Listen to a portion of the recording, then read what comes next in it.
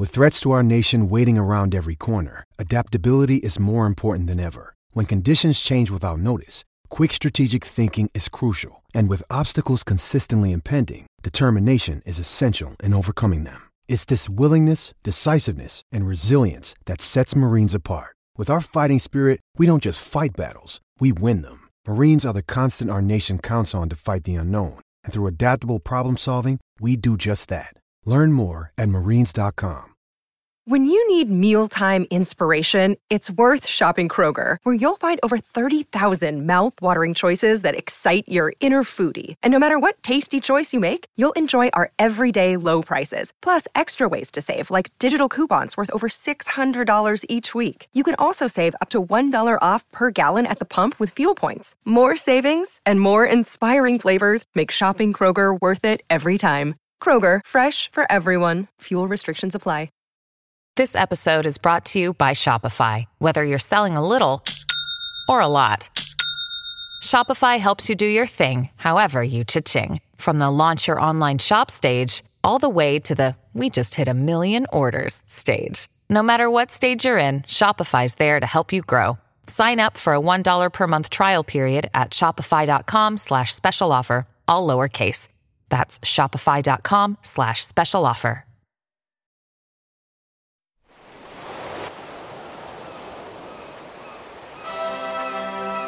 Hello and welcome to Footballistically Arsenal. I'm Boyd Hilton. Psychic Josh is with us in his magnificent Soho House Star office. Hi, Josh. Good evening, Boyd. Great to be here. Fabulous to be here. And in equally fantastic news, we're joined by staunch regular guest Ricky Lawrence. Hello, Rick. How's it going? Good evening. I'm well, thanks. How are you guys? Very well. I know Josh went to the King Power Stadium.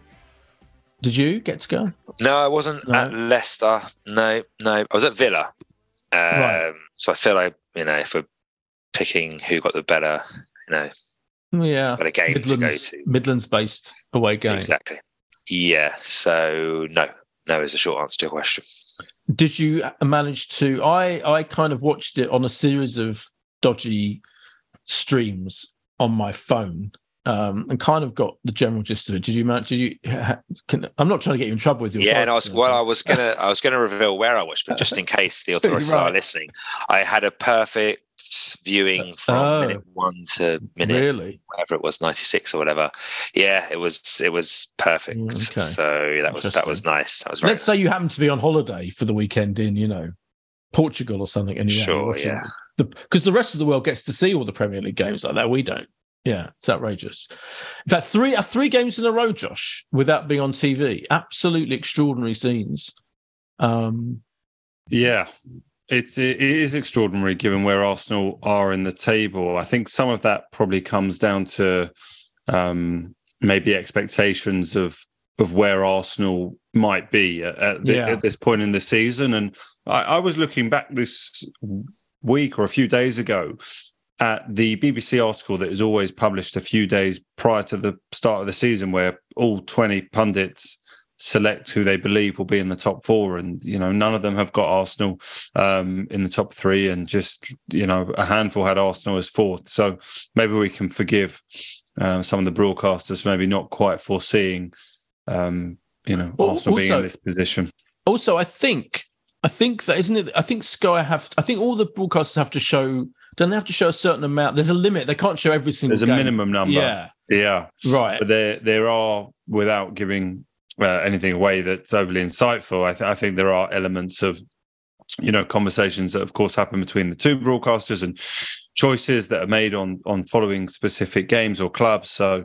It's just worked out that way. But I also think they have to save up, don't they, to some extent. They want to show all our games when it gets to the crunch. Correct. When it gets to the final. You look ahead now to April, and there's a reality of how much we're on telly. Albeit, the big one, Man City, Arsenal, end of April is a BT game that usually, I guess, when we get to the business end of the season, we associate these games with Sky. So yeah. That's interesting. I didn't realise that was a BT game. That's it's a BT game on the Wednesday night. Midweek. Wow. I think that will be what. Boyd, come on. If we're still in the title race, can I get you to Manchester for that game? Oh, maybe I should try. Yeah, what date's that? April the 26th, Wednesday night. I mean, I know you have a innumerable number of social commitments that involve you having to. It's not so much that. Talk to people about their TV shows. Come on. Oh, do you know what? Actually, do you know where I think I'm going to be? I think I'm going to be away for that week. I think I'm going to be in LA that week because that game. This is the day before the last ever James Corden show in America, which I you're going over for the final show. Yeah, I'm hoping to. Yeah. So yeah, I don't think I'm going to be around. What a week that's, and in fact that's So that's the day before the final, and then on Saturday it's Arsenal v Chelsea as well. Well, I'm sure Ben will want to watch with you for that Arsenal City game. It could be a big LA kind of viewing party for the Arsenal game. It could be, yeah. That's going to be incredibly exciting. Yeah. All right. Well, Boyd, if I can't get you to Manchester, never mind. I presume you obviously would have seen our Europa League draw. You're not planning a little quick trip to Lisbon either, then? I can't, really annoyingly, I can't go to Lisbon because I'm hosting a thing the next morning. So I can't go to Lisbon. Well, actually, Boyd, I hate to break it to you, but did you see I could do a day trip at 5:45 p.m. There is a flight back. A few of us were discussing it earlier. There is a flight back about 10 p.m., so it's doable. Yeah, I'm not sure my constitution's strong enough, and my blood pressure could take that. Was it discussed amongst the big club level names? Brief discussion, I think. Yeah, right. Yeah, especially because some people in my WhatsApp group, shall we say, have quite lavish living arrangements in Portugal. So it was definitely discussed. Yeah, I'm not sure if anyone. You can name yourself there. Don't feel shy. Yeah, I don't have a villa in Portugal, contrary to popular rumor. But we should get on with the game. Where you were there now, from watching it on the variety of dodgy streams on my phone and the highlights on Match of the Day and the extended highlights on Sky, etc. It seemed one of the most extraordinarily dominant games I've ever seen of Arsenal away. Certainly away. I mean, it was almost unbelievable the extent to which they completely, whether Leicester were terrible and could barely muster one chance. The XG was like the lowest ever, wasn't it, in recorded history, I think, by the XG people. Or, was that a case of Arsenal just completely nullifying them without football, or were they just absolutely terrible? As with all these things, it felt like a bit of both. I must admit, almost being there, I didn't feel it was quite as dominant as then it did look on the stats and on the highlights that were shown. And I think it might have even been Ricky in a WhatsApp group I'm in mentioned this XG of 0.01 and sort of seemed it couldn't possibly. It seems totally absurd. But then you think about what they had, and it was basically one shot that went wide, really, that I could remember come the end of the game. There was a one shot on target. Just looking here at the match stats, 10 shots for. There wasn't a shot on target, but there was just one shot which went wide. But even Arsenal, I think, only it says here 2 shots on target. So it didn't feel quite as totally dominant. I thought Leicester were really poor. It seems a really obvious thing to say, but as soon as Maddison's name wasn't on the team sheet, there was a sense of, playing Leicester, you'd feel fairly confident the way it's gone this season, but playing them without Maddison, how much more so. And so it proved. But defensively, Arsenal were excellent, as it were, across the whole pitch. I think the decision to play Trossard was vindicated and worked out in a positive performance. And it felt like Arsenal were going to score eventually. We created enough opportunities and movements, and so it proved. And well done to Martinelli, who's obviously had an element of being left out. Recently, and doing very well as when he did come on, and then he's been given a start again, and he took the goal so well. But it was an incredibly enjoyable day out, a nice day trip. I was with a friend of the podcast, Alex Brooker, and Gareth Parker, I should say. We all had the drive up together, and I saw Roman Kemp behind you as well. Roman Kemp was with us as well. One time, had Roman Kemp on this show, didn't we, years ago, before he was anything. He was. Well, I wouldn't say before he was anything, but he certainly was not of the profile he is now. But I'm sure he'll come back on. Weirdly, Alex and Roman are co-hosting the London Football Awards. coming up soon. You and I went to that when Dermot was. I really enjoyed it. I mean, and obviously you've got the Willow Foundation, which is an amazing charity that has obviously the Bob Wilson links. The 13th of March, Boyd. So yeah, I'm going to hope to be there and looking forward to it. Okay, excellent. Anyway, Ricky. When you saw, Josh literally summed up the entire game, I thought, in very, very nicely in a few minutes. But when you saw, let's go back to the team selection. When you saw Trossard had been picked instead of Eddie Nketiah, what did you think of that decision, and what did you think of the outcome? Well, I actually saw it. It got shared with me that was likely to happen at probably around 7 a.m. or around that time. There's a leaked lineups profile somewhere or some form of social media. So Nketiah actually has been struggling with a knock, so he was going to be rested, stroke, I don't know, given some time on the bench, whatever you want to call it, for the game. And I was like, yeah, that's fine. I mean, I think Nketiah has done a good job, which seems to be tailing off slightly since he's had to come in for Jesus. Don't want to seem too harsh on him, but I think, in my opinion, he's shown that sort of moving forward next season, he should be our third choice rather than our second choice, which may not be the most popular of opinions, but I think he's done okay. But yeah, I wouldn't trust him to lead the line regularly. So I was fine with Trossard coming in, and I thought Trossard had a good game.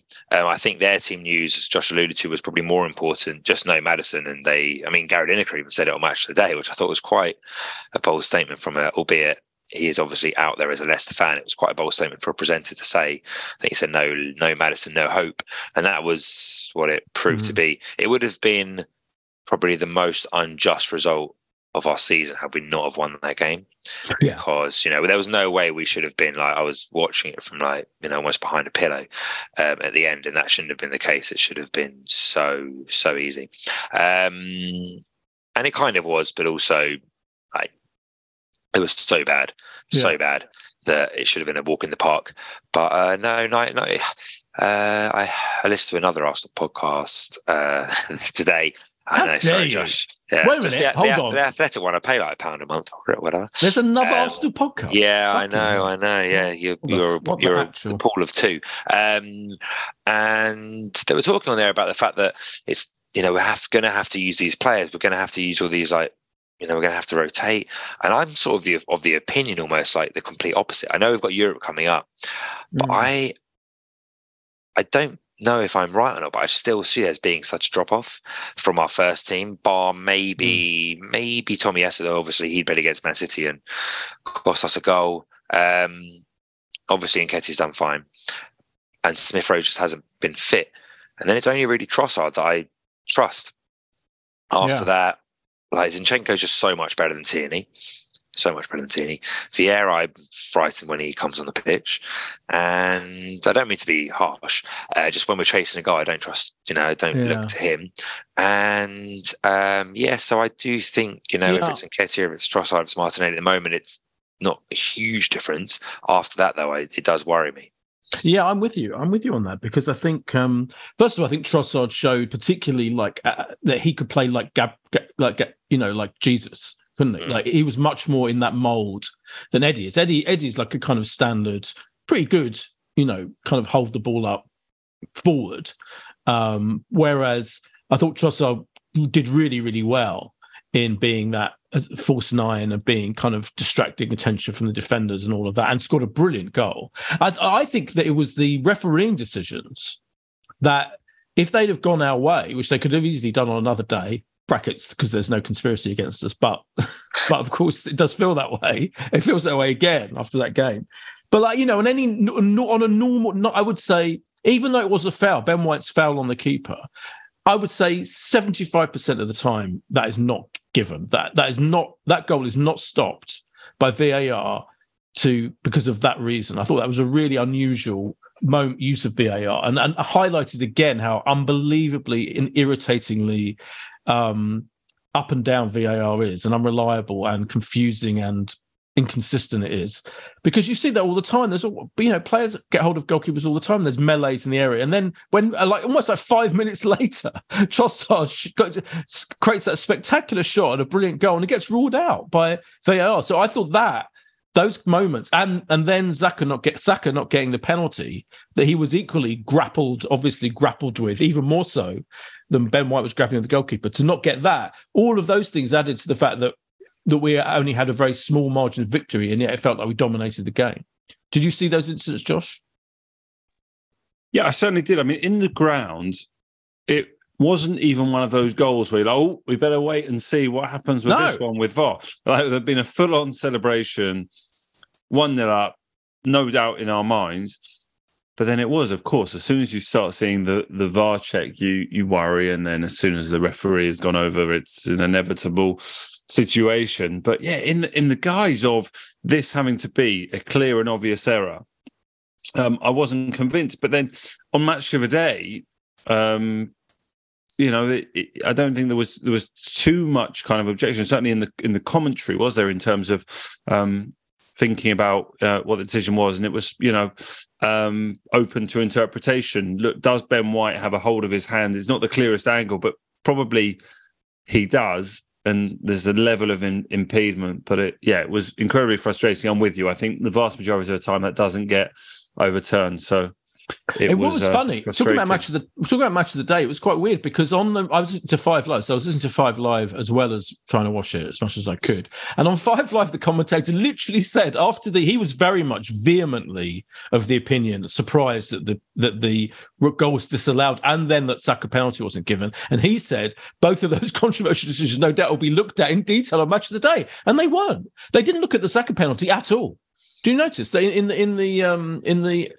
summary of the game? I mean, he mentioned it. Jonathan Piss mentioned it in his commentary, of course, but it was not analysed after the game. It's almost felt like Match of the Day's kind of given up on analysing VAR decisions because it gets so fucking boring and irritating and annoying. Well, there's an element of that. I didn't even ask Micah, obviously, actually, about why that clip wasn't shown, unless they just felt like it wasn't enough of even a clear kind of penalty to therefore create a big talking point worthy of it. I mean, it's tough, right? They've only got a few minutes to analyse each game, so I guess that's the answer. I guess they probably concluded it wasn't. Yeah, it was just surprising. Yeah, and I mean, they spent most of the time being very positive about Arsenal, particularly about Trossard. Go back to Ricky's point, which I meant to. So when on this other podcast, when they talked about rotating more, well, they're talking about within the league games as well, because as far as I'm concerned, he can rotate. Please God, rotate as much as you want in the Europa. I mean, for God's sake, play whoever. But I'm totally with you that the drop off is big, almost every position. And what's interesting as well on this point about rotating, he very, very reluctantly makes substitutions, I think, and I even agree with that. I think the only time I get worried about us at the moment, I think we're playing so brilliantly generally and controlling games so well, but it's an equilibrium, isn't it? And as soon as he starts bringing on one or two, a Vieira, say, for example, you think, it's going to upset the equilibrium because we're completely dominating. And Pep often goes through games without making many substitutions. It feels like a thing he's learned from Pep, and I think that's fine. So they did say, or it was the Athletic podcast, and I think it was Amy Lawrence was saying that we'll have to start some of these players. I'm not sure if she's specifying the league, but I think she was alluding to that fact, or that was her opinion. I think, for me, obviously, we've got on paper 2 of our easiest home games to come over the next 5 or 6 days or whatever, and there is an argument, I would say, people would say, well, why don't we start Tierney instead of Zinchenko, or give Tomiyasu a start? Maybe even, play Jorginho and Partey if Partey's fit, rest Xhaka, whatever it be over these next couple of games. I hear that argument. I just think every point in the league, or every 3 points really, is so important that. Can you imagine if we drew with Bournemouth on Saturday, but Tomiyasu played? I'm not saying Tomiyasu would probably be the reason we wouldn't beat Bournemouth, but I just don't see a reason to, other than if you think it could affect them down the road. I just think we should do take Zinchenko off in 60 minutes if we're 2-0 up against Bournemouth or whatever. Right. But at the same time, like Bournemouth and Everton are going to be scrapping. They need these points as much as we do, and I just don't see us needing to, don't see the risk with 14 league games, which is okay. It's almost half a season, but these games are just so important. We are top of the league. We could be 5 points clear by 10 o'clock on Wednesday. I just think just play your best team, but. Saying that, we were in this position last season, albeit challenging for fourth, and he had to play the same team every single week. And by the end, we lost 2-0 and 3-0 in our two biggest, or 3-0 and 2-0 in our two biggest games. So I do hear the argument. I just think, do I want to see Tierney instead of Zinchenko on Wednesday? No.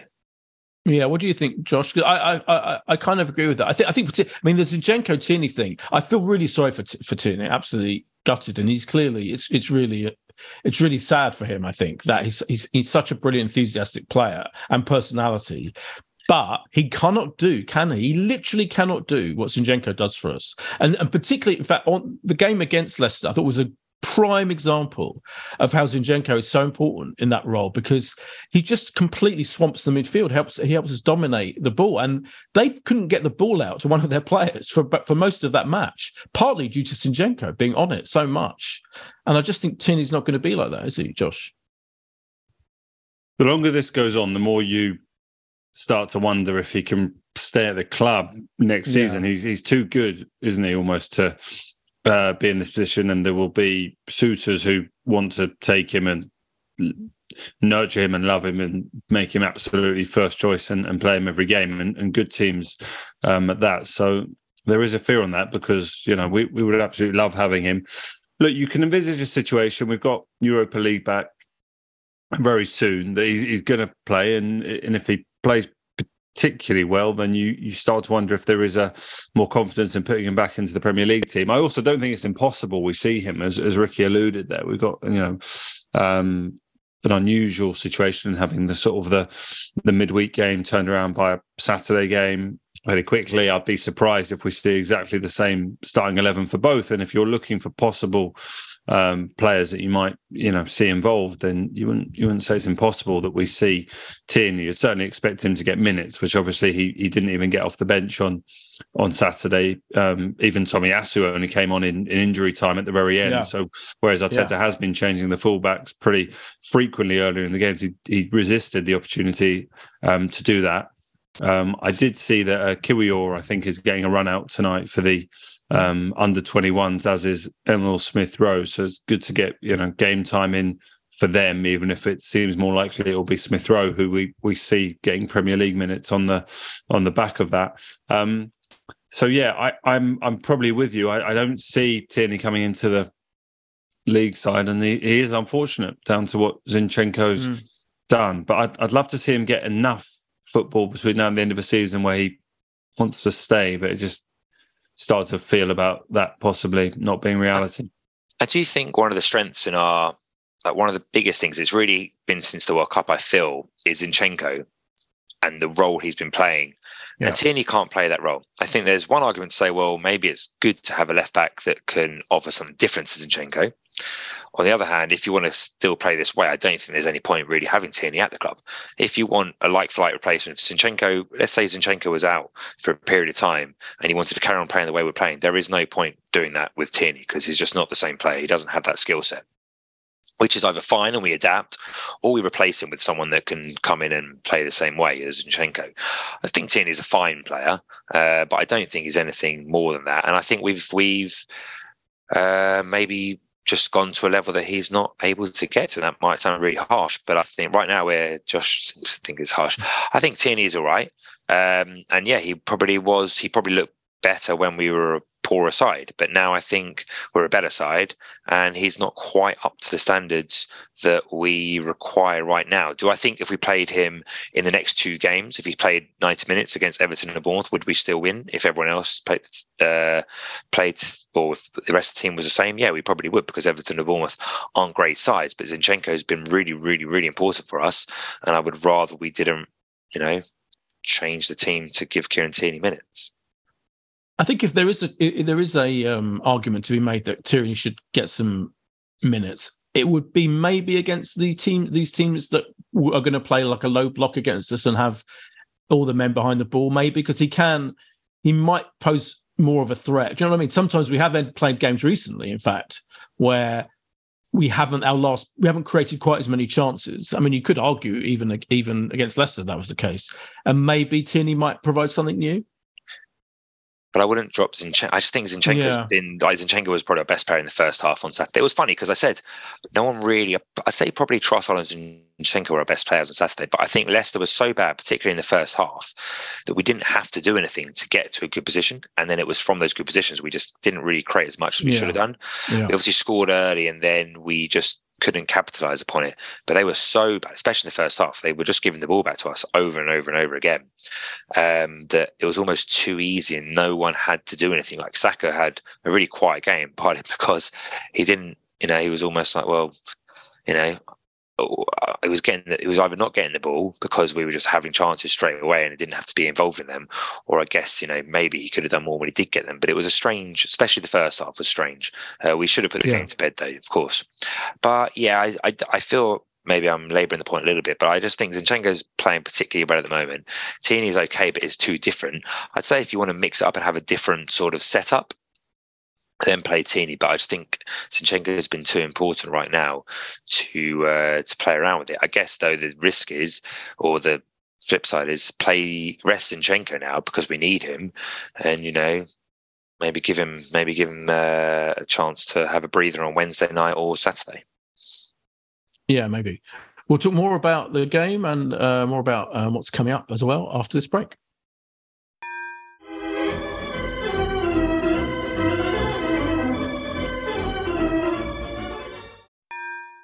And we're back from the break. There's also the interesting thing is his Partey was available, wasn't he? He was on the bench. He came on for Odegaard, I think, rather than Jorginho, as you might expect, or Xhaka. And I wonder if he might not. You'd think normally, wouldn't you? You'd think Partey is so important to us that he'll be straight back in the team. But I wonder if he might even persevere with Jorginho, Odegaard. And so a lot of people are saying Xhaka deserves a rest because Xhaka's played every single game, hasn't he? Pretty much, Josh. Yeah, I mean, I can't envisage a situation where as Partey gets back to full fitness that he isn't in that team. I think he's absolutely critical. But Jorginho's influence in these last few games has probably been beyond what most of us might have thought. Yeah, he wasn't necessarily probably expected to even start too many games in his first month as an Arsenal player, and but for Partey's injury, then he might not have. But the way he has come in does give you that little bit of comfort in thinking, well, what if Xhaka could do with a game off? It wouldn't be quite as influential as you thought it maybe would be 6 weeks ago. So yeah, it's definitely a positive, isn't it? And he's already getting his name sung loud and proud by the away fans. He seems to have sort of bedded in really, really quickly, and it's an unusual situation, really. You look at Trossard, you look at Jorginho. We've got two players that have come in and started games very, very, very quickly for us. Having, I wouldn't say beat it out in the cold, but obviously Trossard was a strange situation at Brighton, not playing.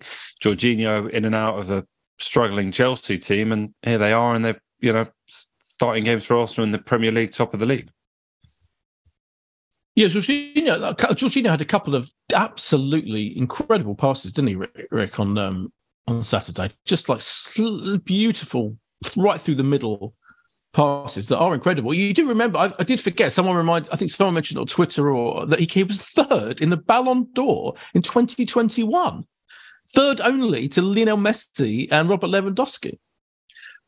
Yeah, there was one pass in particular in the first half. He played a lovely ball to Saka, who maybe should have done a little better. I think Jorginho's settled in really as you'd expect someone who, of his age and his experience and playing in the Premier League, would have done. And that's probably exactly what Arsenal expected to get out of him.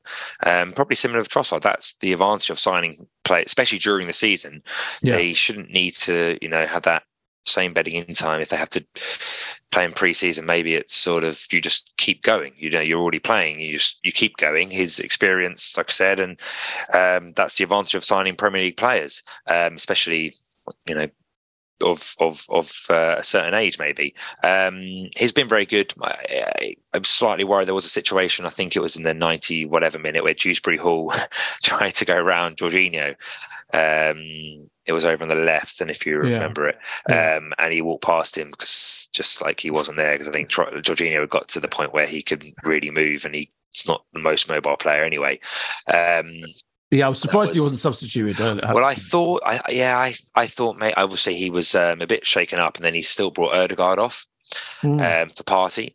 Yeah, that's right. Ødegaard obviously isn't known for his defensive ability, but that is where we do have, I guess, a bit of a an empty space where we don't really have anyone that can come off the bench from a midfield perspective to help us see out the game. And on a similar note about substitutions, I've been surprised, it's probably been a total of 4 minutes, but I've been surprised that he's brought off Zinchenko when we've been holding a 1-goal lead in the last 2 league games. When we've had Martinelli was still out there Martinelli and obviously Vieira came on against Aston Villa, and I was begging him to bring off Vieira rather than Zinchenko. I just thought it's strange to bring off a defender when you're holding a 1-goal lead. Zinchenko's maybe not like the best from a defensive perspective, but that was strange. But yeah, that's maybe a little bit of a concern. We don't have, not that I'm a huge Elneny fan, but we don't have an Elneny type player to come in and sort of help us see out the game, because obviously you'd expect Partey to be starting, and you wouldn't necessarily expect that from Jorginho if Jorginho is the man who is going to make way most of the time and be on the bench. But I don't think it's a huge deal, at least until it becomes one. I mean, Zinchenko, it was only the 93rd minute, right? It really felt for the last. It felt like Rob Holding time, but it wasn't. Wasn't Rob Holding time. Wasn't brought on. It was Tomiyasu those last couple of minutes. But look, we came away, didn't we, from that Man City defeat, and it felt like the only response we can give is to go and get 6 points in those 2 games, and we've absolutely done it. And the way we feel now is, not only because Man City dropped 2 points at Forest, but it just feels so much more like, it's back in our hands. And I think psychologically getting that win on Wednesday night against Everton will be massive, just for seeing that 5-point buffer back in place. So yeah, it's huge 6-7 days ahead. Have you got special plans, Boyd, ahead of Wednesday night? Is there a Greek, Turkish? What are you going for? No, I think I'm going to be rushing from work. Last week I managed to leave work really early to get there for the one-on-one with Dermot, but I don't think Dermot can make it to that game. So it's going to be a straight to the game situation. That is going to be a nervy encounter. We'll preview it in full at the end, but just because that's the obvious. Also, I think Everton losing at the weekend doesn't help. I don't know. Yeah. It's they're kind of a bogey team, aren't they? Really, for us. Like, I know we played them at literally the worst time of all when they had the proper new manager bounce, but I don't know. But before we talk about them, let's talk about Saka's contract being renewed. It looks like they've agreed verbally, haven't they? They've agreed verbal terms, I believe. Ricky, that's a gigantic development. I guess I don't know if there are any Arsenal fans that were concerned about it happening, but he's just the best. Like, he's just. What can you say that hasn't already been said? Talking of players that could do with a rest. He just plays every single minute of every single game because we just have needed him to. Again, it would have been nice if we could have got a couple more goals on Saturday and maybe given him some time to put his feet up. But he's just. What a guy! What a guy! What a player! He's just been unbelievable. He's been so consistent. For someone to play in that position for one of the top, I guess we have been at least pretty much one of the top 6 teams for the last almost 2 seasons. And, you could probably count on one hand the amount of bad performances. Maybe I'm being a bit kind, but he's just so good. So good. And it's absolutely amazing if we can tie him down to, what's to say he won't just stay at Arsenal for the rest of his life. Wouldn't that be nice? Well, it'd be a dream, wouldn't it, Josh? It's a great bit of business, though, isn't it? To kind of to. I'm sure he's totally. He doesn't even. I don't think he wants to leave Arsenal in any way whatsoever. But you do think he's the kind of player that Man City would swoop in for and try and pay 130 million for or something if they could. Or Chelsea. Chelsea spent like 500 million or something. Yeah, exactly. Yeah. They've got probably a few players they want to get rid of. So. I mean, the whole Mudryk situation does make you think, doesn't it? I mean, he was sub again on for Chelsea when they lost to Spurs, who are absolutely abominable at the moment. Chelsea, I do feel I felt genuinely sorry for him because it must be heartbreaking, mustn't it? That his agent and whatever almost forced him against his will to go to Chelsea when he had his heart set on us. And look at the situation he's in. Yeah. Yeah, well, I think that's probably sadly the club. I'm sure the player and the agent did want him to go to Arsenal, but if the club are only accepting one offer and you want to get out of Shakhtar, then unfortunately he was in the decision. Was probably not on the table for him to come to Arsenal, sadly. But there's no question which club you'd rather be at if the money was similar. Right now, it's just couldn't be a bigger. There probably hasn't been a bigger disparity between Arsenal and Chelsea for I don't know how long. I mean, we're talking 20 plus years, aren't you? Really, since we've been this far ahead of them. It's unusual. The Saka situation is obviously not done. I'm excited to see what the club will do the day he signs that new 5-year deal or whatever it is. There better be the most wonderful, beautiful, emotive video showing him as like a young kid at Hale End dancing around other 11-year-olds and gradually seeing him grow up and wear the number 87 and then become an integral part of the Arsenal team. I'm excited for that already. I'm sure they've got the date. They're wondering when they need a bit of a good PR day or something like that for the Saka news. Maybe just before the England break. There's an England break, isn't there, at the end of the month? There is at the end of March. Yeah. I think England face Ukraine at the end of March. And I think Ian Wright was actually vocal on this over the weekend about saying, well, we probably in our hearts, like Ricky alluded to, think there's enough emotional tie to make Saka stay at top of the league. You find a way to keep the player. It's William Saliba that Ian Wright was a little bit more worried about, saying that he really feels that he's the one that the club have got to concentrate on securing next. So fingers crossed. Did you see the Saliba Gabriel tete-a-tete? I saw it not in real time. I certainly had no idea it was going on when I was in the stadium. I just saw it on Twitter after. Have there been any comments further on that, Boyd? No, just people. I mean, people saying, "Oh, it's a good thing," that players have the occasional spat. I don't know if I'd go that far. I think it's interesting that Saliba seems like a very. I base this on almost no evidence whatsoever, but he seems like a very kind of quite intense figure, like emotional figure. And Gabriel, he feels very intense and quiet, whereas Gabriel is quite vocal. And a lot of people, and he played brilliantly, don't get me wrong, didn't he? Both played pretty well. The whole defence played brilliantly. But it's interesting, there are moments suddenly when suddenly it feels like everyone, particularly on social media, but a lot of journalists as well, suddenly start highlighting a particular player. And Gabriel, I feel like, had his moment this weekend. And everyone's going, oh, by the way, Gabriel is one of the best central defenders in the league, which statistically is, and he is fantastic, but he is also prone to an explosive moment of rash behaviour, whereas I feel like Saliba is on a much more even keel. And I thought it was interesting that they clashed, Ricky, in that way. Yeah, I think pre-World Cup Saliba could have thrown his name into the hat for our best player up to that point, and I think it was just before the World Cup he made a mistake against Wolves, or rather he got away with one against Wolves where he could have conceded a penalty as a last man. Then obviously at Brighton he gave away a goal.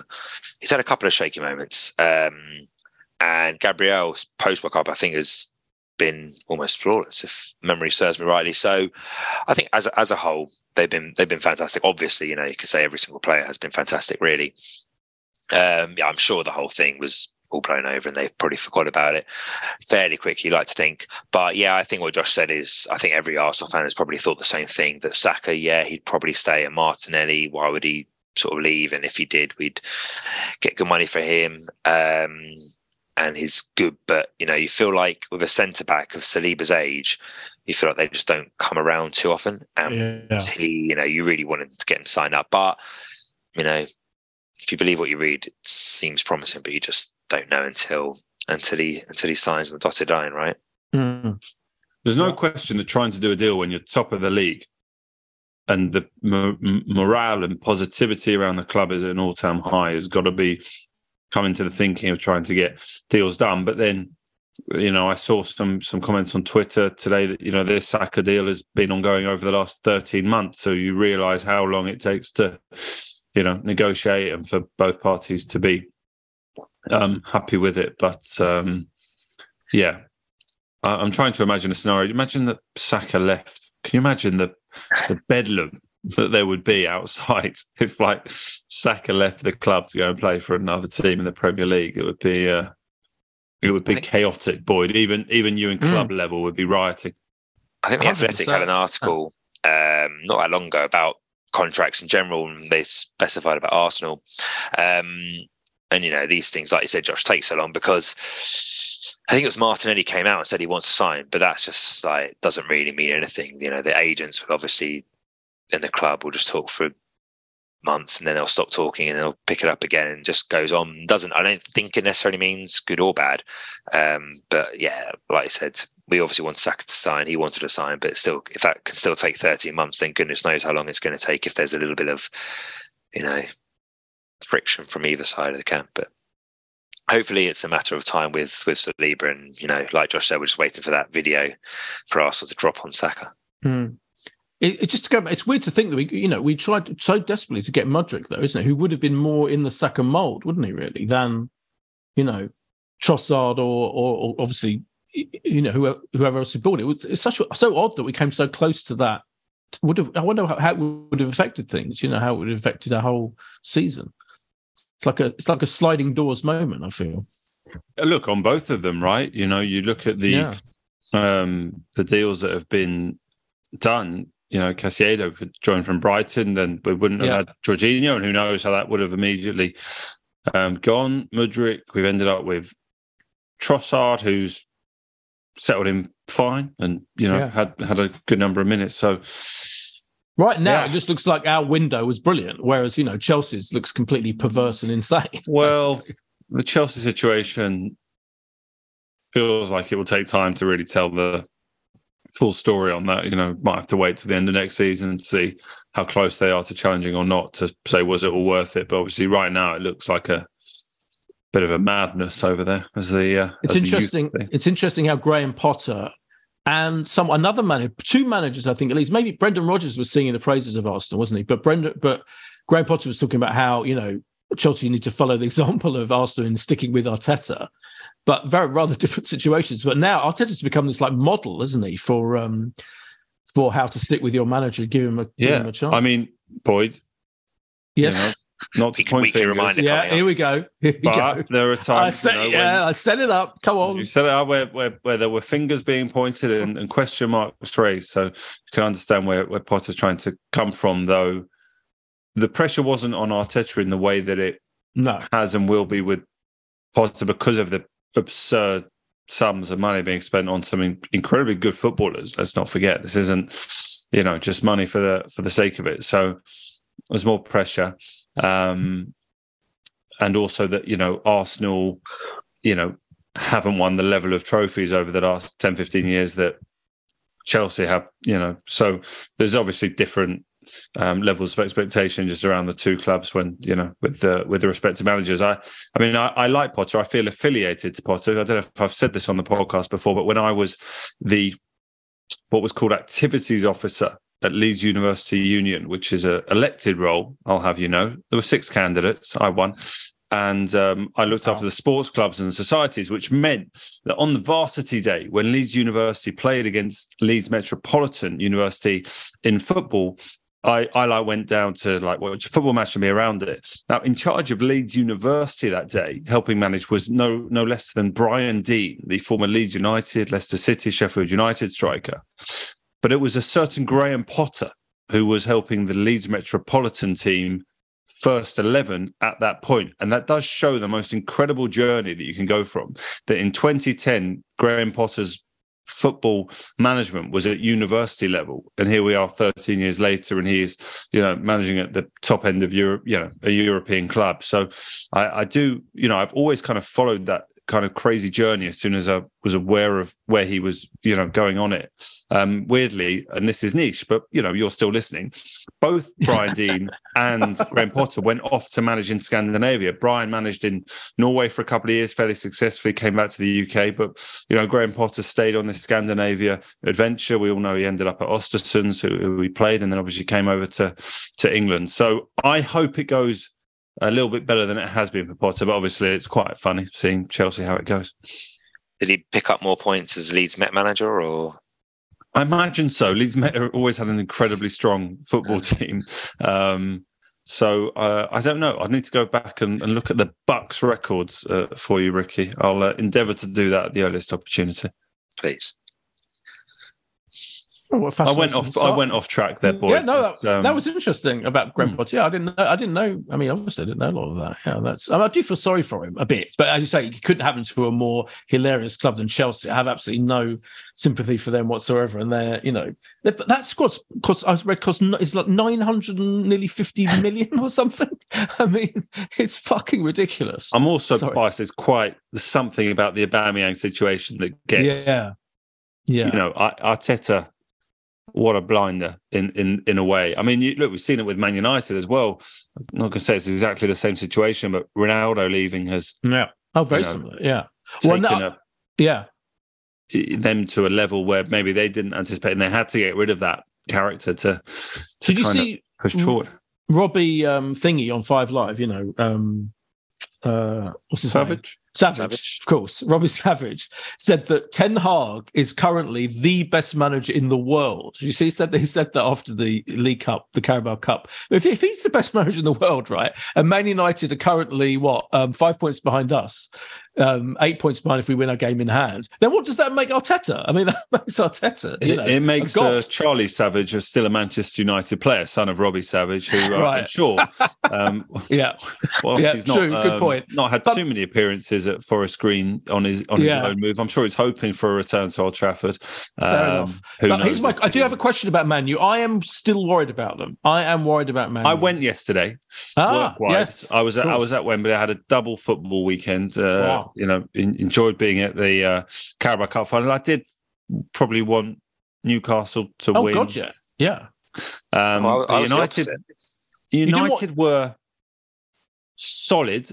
I think until the goal, I thought it was a fairly even game. But then United did just go through a few gears and create, good opportunities. Yeah. And look, with Rashford at the moment, they've got one of the most informed players. In Rashford Europe at the moment. So, Rashford and Casemiro are both fantastic. Ricky, you didn't want. No, I have to say I really, really enjoyed watching Newcastle lose. What have you got against Newcastle? Well, just the obvious.